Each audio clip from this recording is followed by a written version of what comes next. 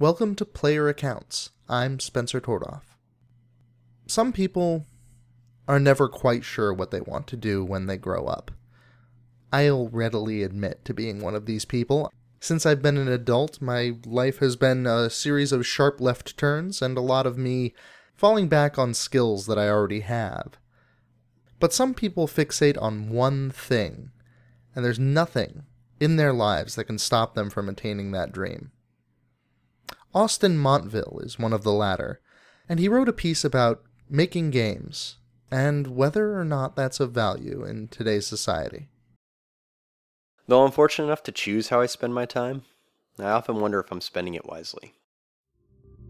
I could have studied medicine to become a doctor or scientist and help save lives.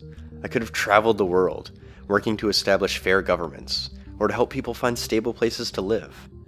I could have become a teacher to ensure that the next generation is more prepared for the future than mine ever was. But I'm none of these things. Instead, I'm a game developer. My time is spent creating small experiences to be enjoyed by other privileged people. Among so many ways to change the world for the better, why am I just making games? Video games have always been a part of my life. I played my first few when I was 1 or 2 years old.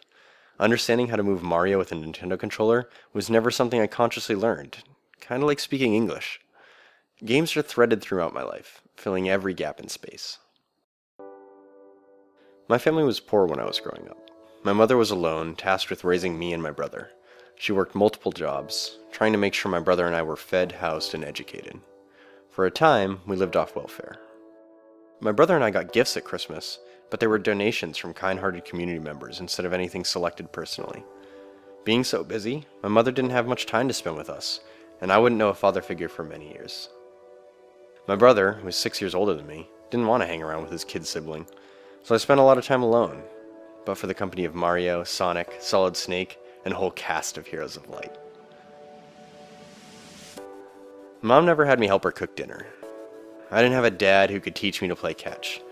But games told me stories of success snatched from the jaws of defeat, of victories against all odds. They taught me to be independent. They rewarded my experimentation and curiosity. They showed me how to embrace failure. After all, I could always try again. I learned how to tear apart rules and systems, and how to conquer them. Those hours spent playing games would have a massive impact on how I viewed the world, although I didn't realize it at the time. While the career aspirations of other kids grew from astronauts and firefighters to lawyers and doctors, I never faced any doubt. Of course I would make video games. How could I not? It was a foregone conclusion. Every time I truly considered my career, I came upon the same answer. That is, until college. And college was a great experience. Like me, many of my fellow students had been deeply affected by games.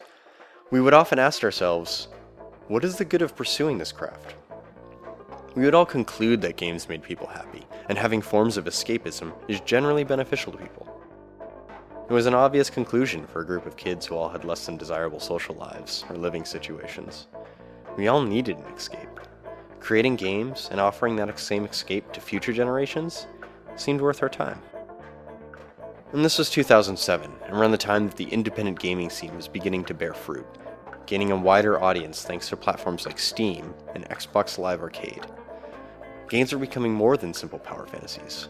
They made players feel empathy, sadness, regret, fear, a wide range of emotions previously domain to just books, film, and music. They weren't the first ones with such depth, but they're the first ones to resonate with me, the ones that inspired me. These were the games I wanted to make. I soured on the idea of copying the experiences I had as a kid, the idea of encouraging a new generation to persevere at all costs with more simple power fantasies. No, I wanted to use games to specifically show people these obstacles and allow them to explore the consequences of dealing with them. I wanted to show people what life is like for those kids.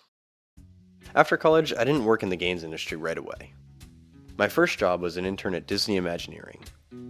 I had no idea what Imagineer was until I had arrived in Los Angeles. I soon came to find out that there was only about 2,000 of these geniuses employed in the world, and it's actually one of the most coveted jobs in existence. It was fun. The things we did there are still some of the most challenging ideas I've worked on. For a kid who lived in nowhere northeast, It was an eye-opening experience. A much-needed experience. My time there and the people I met still affect me to this day.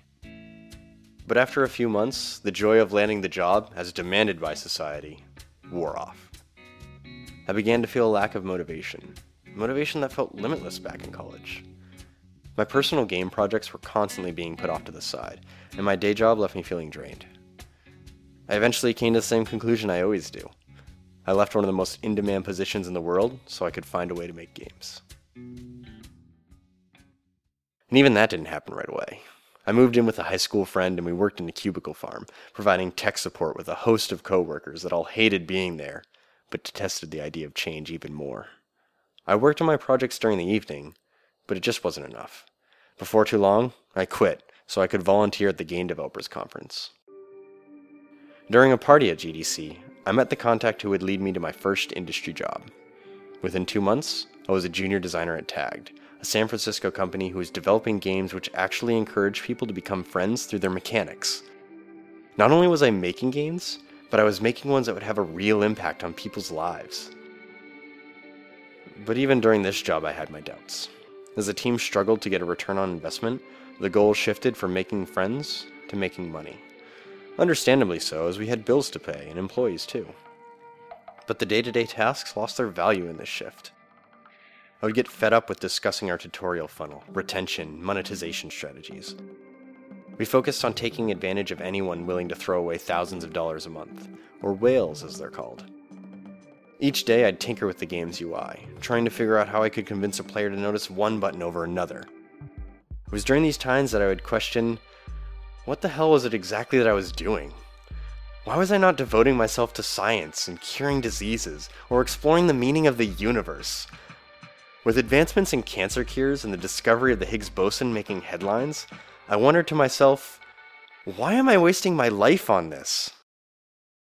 During this time, I shared my frustrations with a visiting friend. He had just come back from a trip to Hawaii, and his advice reflected his visit. You could totally move to Hawaii and make your own games, he said. He talked about how it would be a perfect environment for working, and that I could go swimming anytime I needed a break. Although I didn't end up in Hawaii, it was that conversation that planted the seed and made me truly think about going my own path. I'd have to save up for a certain amount of time, move to a more affordable location, and have something of quality to make. Fortunately, I was inspired the next month and prototyped an idea in just 9 hours. I happened to have some friends around at the time as I compiled the first build, and so I had them try it out, and they played it for over an hour and a half. In terms of development time, that's a fairly impressive return on investment. After showing the game around, I became convinced that I had made something of value. So during the day, I'd work my industry job, saving about half my income, while at night, I'd be working on my company, building the foundations. I left my job at the end of that year. It'd be great to have some revelatory moment in this story. The kind of moment where, in a film adaptation, the music would swell, and the camera would pan as I had my epiphany.